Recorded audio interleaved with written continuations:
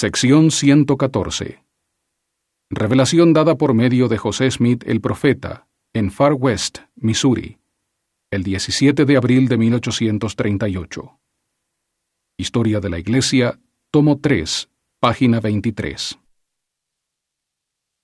Versículos del 1 al 2. Los cargos de la Iglesia que ocupen aquellos que no sean fieles se darán a otros. De cierto, así dice el Señor.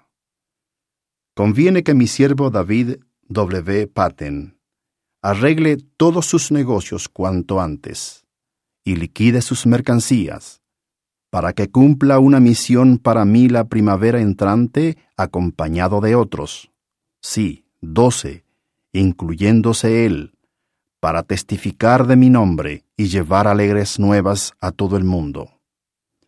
Porque de cierto, así dice el Señor, por cuanto hay entre vosotros algunos que niegan mi nombre, se instalará a otros en lugar de ellos y recibirán su obispado.